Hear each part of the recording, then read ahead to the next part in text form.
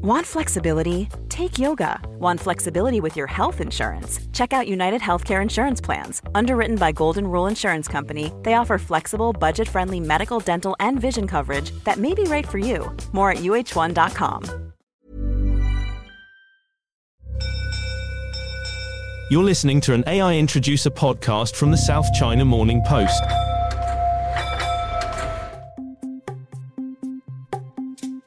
Hello and welcome to the Inside China podcast. My name is Holly Chick. I'm the science reporter for the South China Morning Post here in Hong Kong.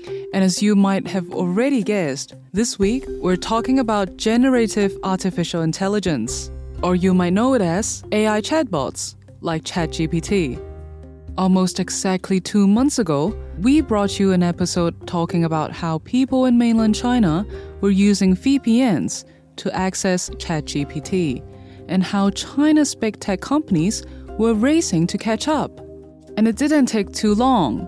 Our February episode talked about the arrival of the first AI chatbot from Baidu, known as Wenxin Yiyan in Chinese, and known in English as Ernie. Oh, hi, Ernie. Fast forward to this week, and there's been a series of announcements from China's big tech companies. One of China's largest AI companies is SenseTime. On Monday, it released its version of ChatGPT, known as SenseChat. 1 day later, Alibaba, the parent company for the South China Morning Post, released its chatbot product, known as Tongyi Qianwen, which translates as truth from 1,000 questions. We've also heard from e-commerce giant JD.com that it plans to release its own ChatGPT-style product later this year, and a company called 360 Security Technology is advertising for people to come and test its product, known as 360 Smart Brain. And there was another major announcement in Beijing this week. China's Cybersecurity Administration released draft regulations for the use of ChatGPT-style products, and that's something we're going to talk about in depth in the next episode of this podcast.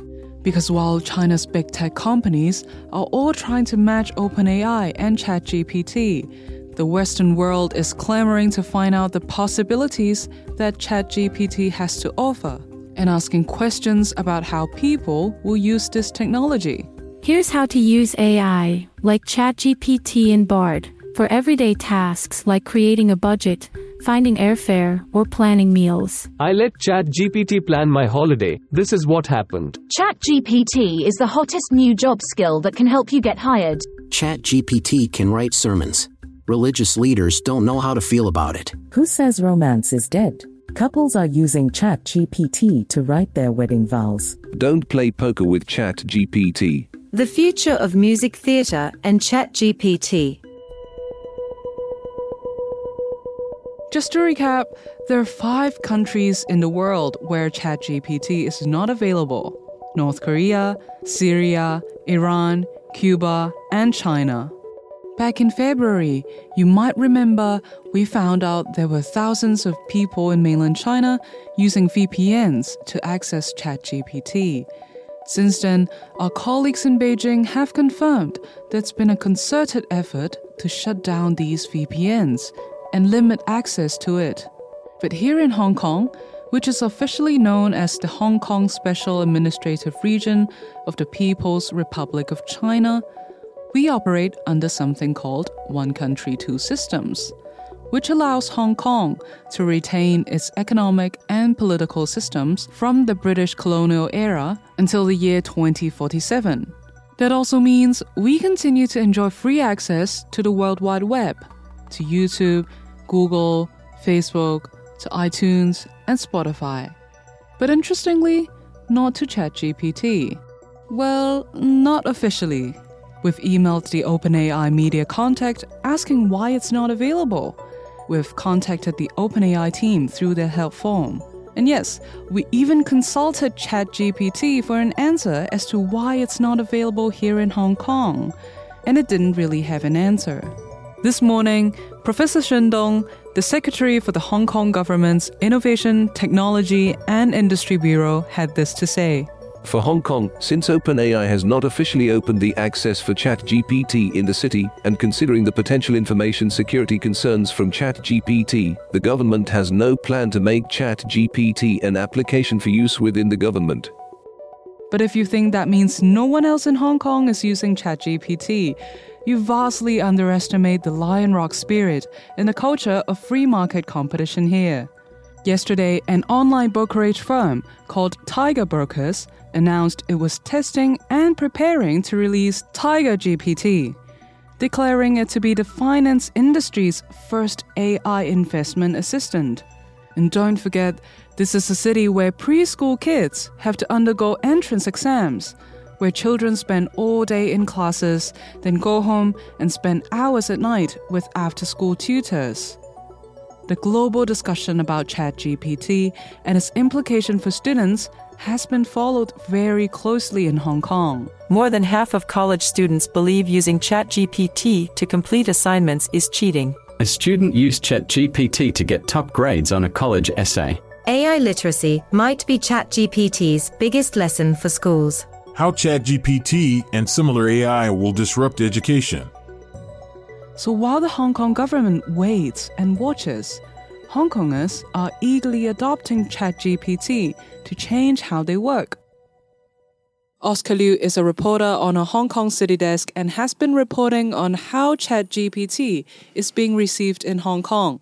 Oscar, welcome to the podcast. Thank you for having me. Let me start by pointing out a really interesting aspect of your stories. You've spoken to people in universities and businesses about how they're using ChatGPT. But can I just clarify with you, is ChatGPT available in Hong Kong? Okay, first thing first, ChatGPT is still not available in the city because you need to access it by having a VPN as well as foreign phone numbers for identification. And people access it mainly through other apps that embed with the chatbot ChatGPT. For me, I have an Apple iPhone, so there's an app called Poe, developed by Quora, which is a startup in the US, which is a answering question platform. So the Poe app already built in 3 chatbots themselves, and in February, ChatGPT was included, so I pretty much access ChatGPT through the Poe app. Oscar, can you take us through some of the people you've spoken to and how they're using it? What did you find? So the story idea started when a friend casually talked about a lawyer trainee friend of his who has been using ChatGPT to draft legal documents and clients' correspondence. I was like so shocked. Because A, at the very beginning, before I looked into the whole thing, I thought it was just a chatbot where you can talk to it when you're bored. B, lawyer professionals. And C, they are usually very good in English. So why was he gravitate to use the tool? So that's my initial questions. And the whole story series started. So a lawyer is using ChatGPT. Tell us more. It turns out he is a very busy lawyer trainee who juggles between like talking to clients, drafting documents, drafting correspondence. So it turns out he used ChatGPT to help him save time on those drafting and researching work. So because it can generate things so fast after simply typing some key points, then he simply makes some changes to the generated content. However, it's still new, so he didn't want to be named. So I totally respect and understand that. Is there any indication that other training lawyers are also using it? I think after people see how people in the legal industry use it, some other people may tempt to try. Oscar, you also talked to some other people who are using ChatGPT. Can you tell us more? Oh, sure. One guy called Simon Wong, who is a very prominent catering sector leader who owns like 50-ish restaurants in the city. He's very good at interacting with customers. So he has his Facebook page showing on the menu, so people can access to him via social media. One day I looked into his Facebook page. He's been talking about, I'm using ChatGPT as my social media manager to respond questions from customers who pop in a message from the messenger. I was very curious why a catering industry leader would use technology to engage with his customer. So what is Simon's experience with ChatGPT? He told me at first he tried ChatGPT, he just keyed in his name, who is Simon Wong, and the ChatGPT gave him some very irrelevant and fictional answers. So he further researched and narrowed down the question or the instruction he asked the chatbot to do, and then be my social media manager. So now a customer reached out to me through Facebook Messenger asking these questions. Can you draft some appropriate answer for me to answer him? That's how he started. Was that all done in Chinese? Yeah, they're all in Chinese. He vividly told me like a random resident popped him a message asking, is your restaurant hiring anyone? He asked ChatGPT to give some very standardized answer. Like, you can always come to our restaurants to ask for vacancy. You can talk to our staff directly. And then we are happy to offer you a job opportunities when there is a vacancy available. A very standardized answer, but like it saves him time to reply in person. But one thing he pointed out is that he still need to be the gatekeeper. So he finds it very convenient, but still he need to be very careful of what ChatGPT generated towards a question. There's been comment pieces and analysis pieces all over the world about how ChatGPT will affect education, especially things like essays. You went and spoke to different universities here in Hong Kong. How are they responding? It's been interesting to see different reactions from different universities in the city. So when everyone talked about ChatGPT over social media and on the news coverage, University of Hong Kong was the first to announce banning students from using chatbots or AI tools for their courseworks. Otherwise, it would be treated as cheating and plagiarism. And then, Hong Kong Baptist University, my alma mater, was the second one to place a ban for students to use them.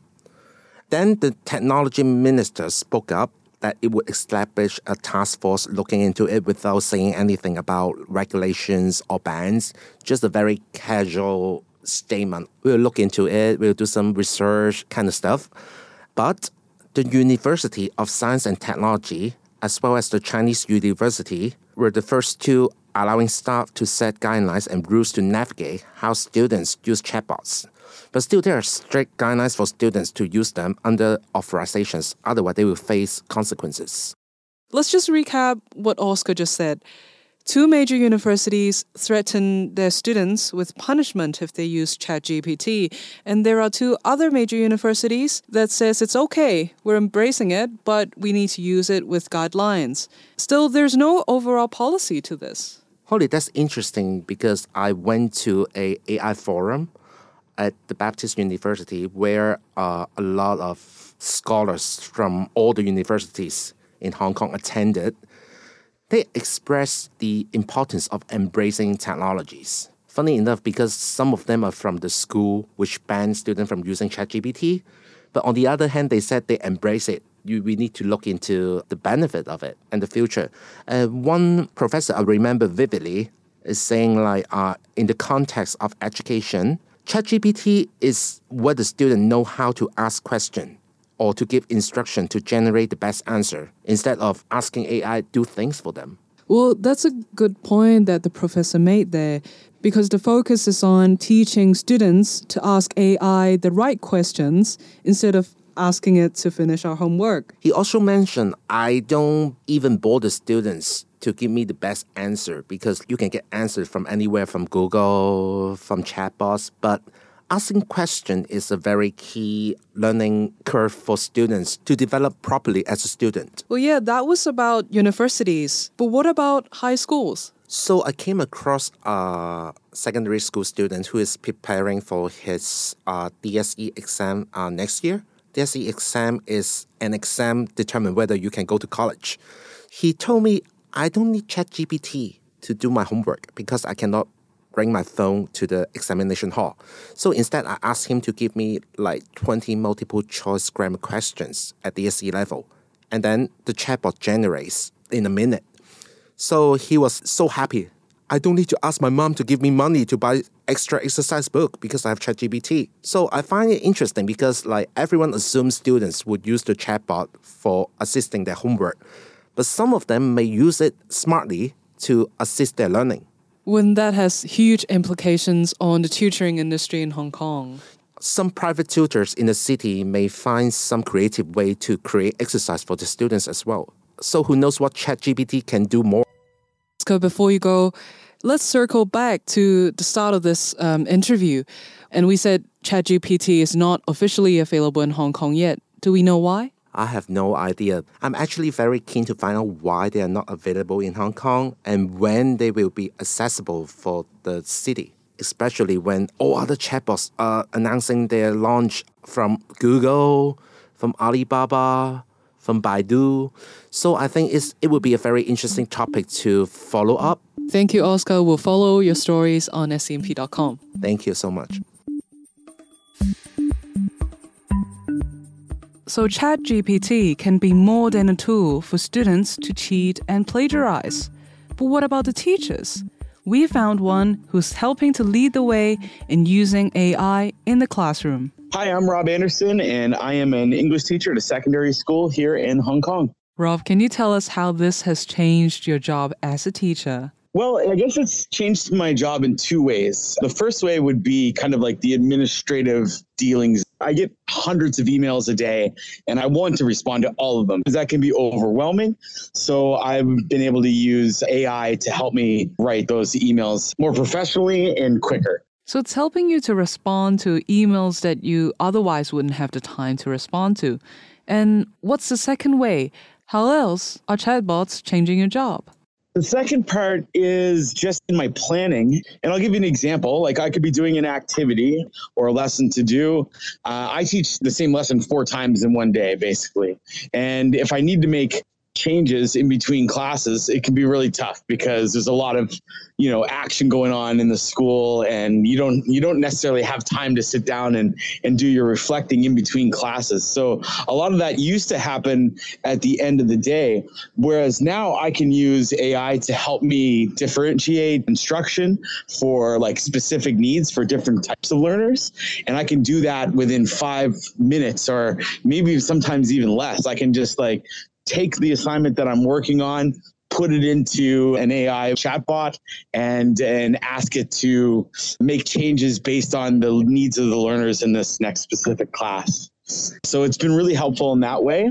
Now, sometimes I can kind of think of that stuff on my own, and I might come up with 3 or 4 options, but I can ask the AI to give me 20 good options that maybe I wouldn't have thought about. And within a short amount of time, I can select the best ones that would suit the needs of my students. So you're using an AI chatbot to tailor your teaching plans for individual students. Is that right? Yeah, so that's what we try to do as educators anyways. We all have different styles of learning, so we want to be able to reach each of those students. That's called differentiation when we're in our instruction. And so sometimes, when I'm planning, I can kind of go to my go-to assignments or my different styles, I guess you could say, or different ways to teach it. Whereas now I have so many more options at my fingertips, literally. Just with a click of a button, if something's not working, I can ask it to give me a different plan. I usually have to do a little bit of tweaking, but for the most part, it saves me a lot of time. Do your students know that you're using ChatGPT to prepare your lessons? What do they say about it? They do. And actually, I've used multiple different platforms of AI in the classroom. So, I'm an English teacher. So we did like a novel study. And part of that is teaching a reading strategy like visualizing and visualization. I'll give you an example. I'll have them find descriptive writing within the novel and have them talk about what image they see. What does the character look like? What does the setting look like? And that sort of thing, right? And then what I'll have them do is take the actual quotations and put into something like a text-to-image AI generator, and then they get to compare and contrast what their idea of the writing was, what their visualization was, compared to what the robot does, for lack of better words. And it's fun. The kids love it, right? And that's how it actually started in my class, and that's the first time I dipped my toes into the AI pool, I guess. And everything has happened so fast, so quickly. Within each week, something new was happening. Each week there'd be a new tool. And even today, I use something called CuriPod that helps with presentations. And it's really fascinating. It's really great. I think there's a lot of great teaching tools that we have to learn about. Well, that's really interesting because we haven't been hearing a lot about this.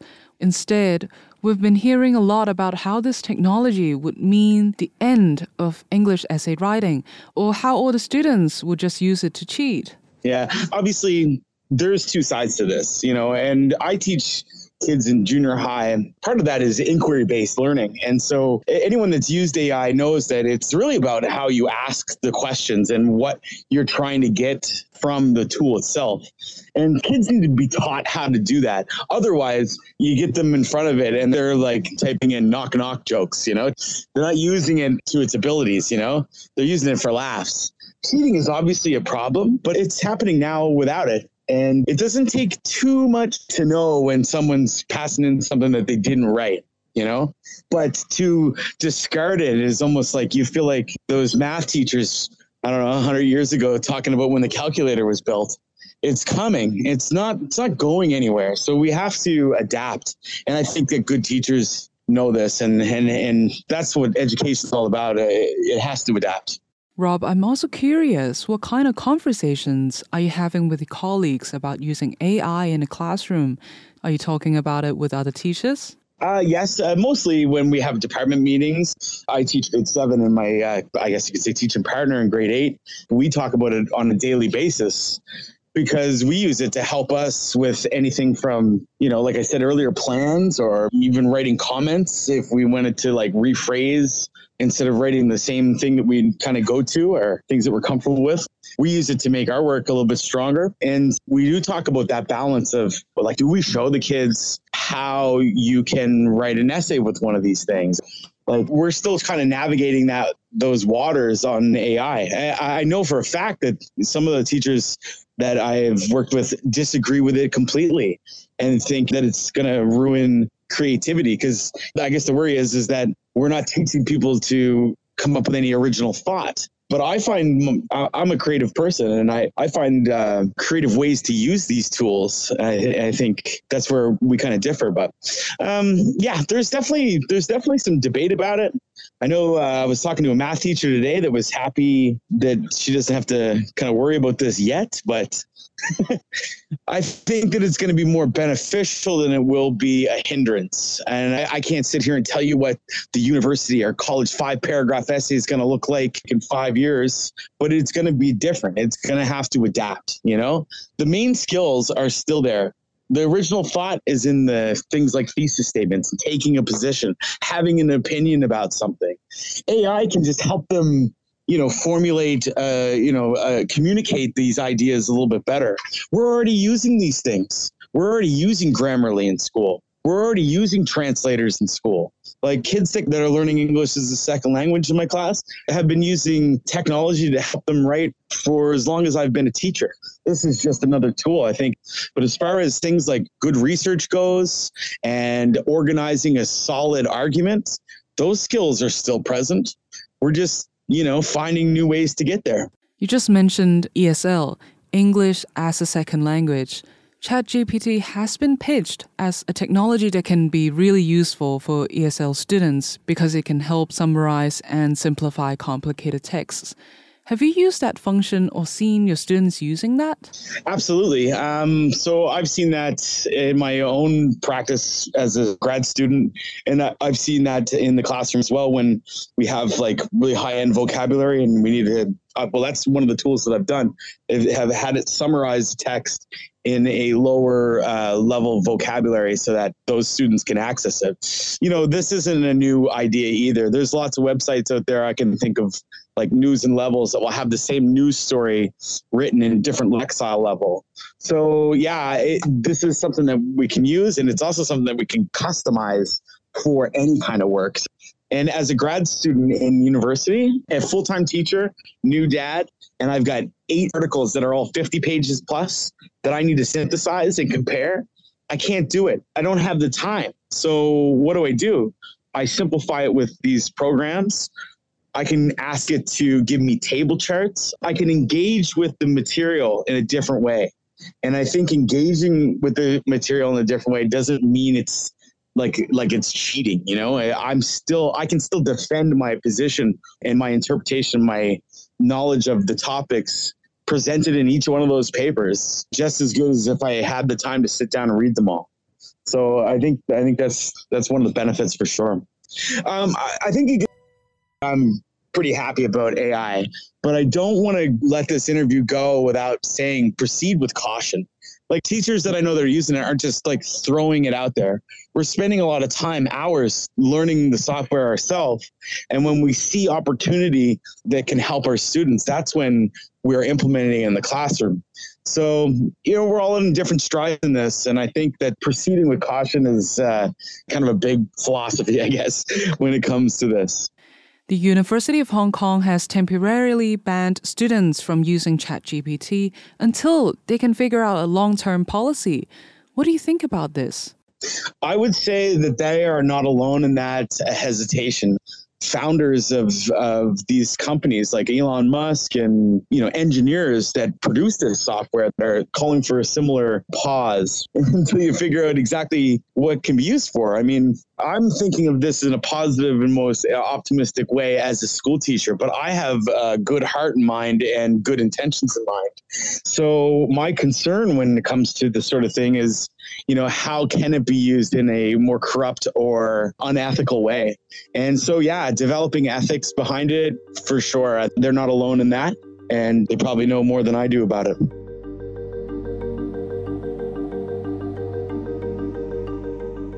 So ChatGPT is being used by students, by teachers, by trainee lawyers, by catering industry leaders, and who knows who else.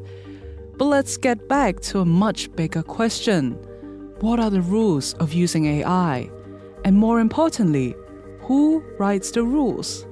China, the US, and the EU have all been drafting rules for how artificial intelligence should be used ethically, but they are all a bit different. This week, both China and the US made announcements on policies to regulate generative AI. Does this mean we're going to end up with two types of rules that govern AI?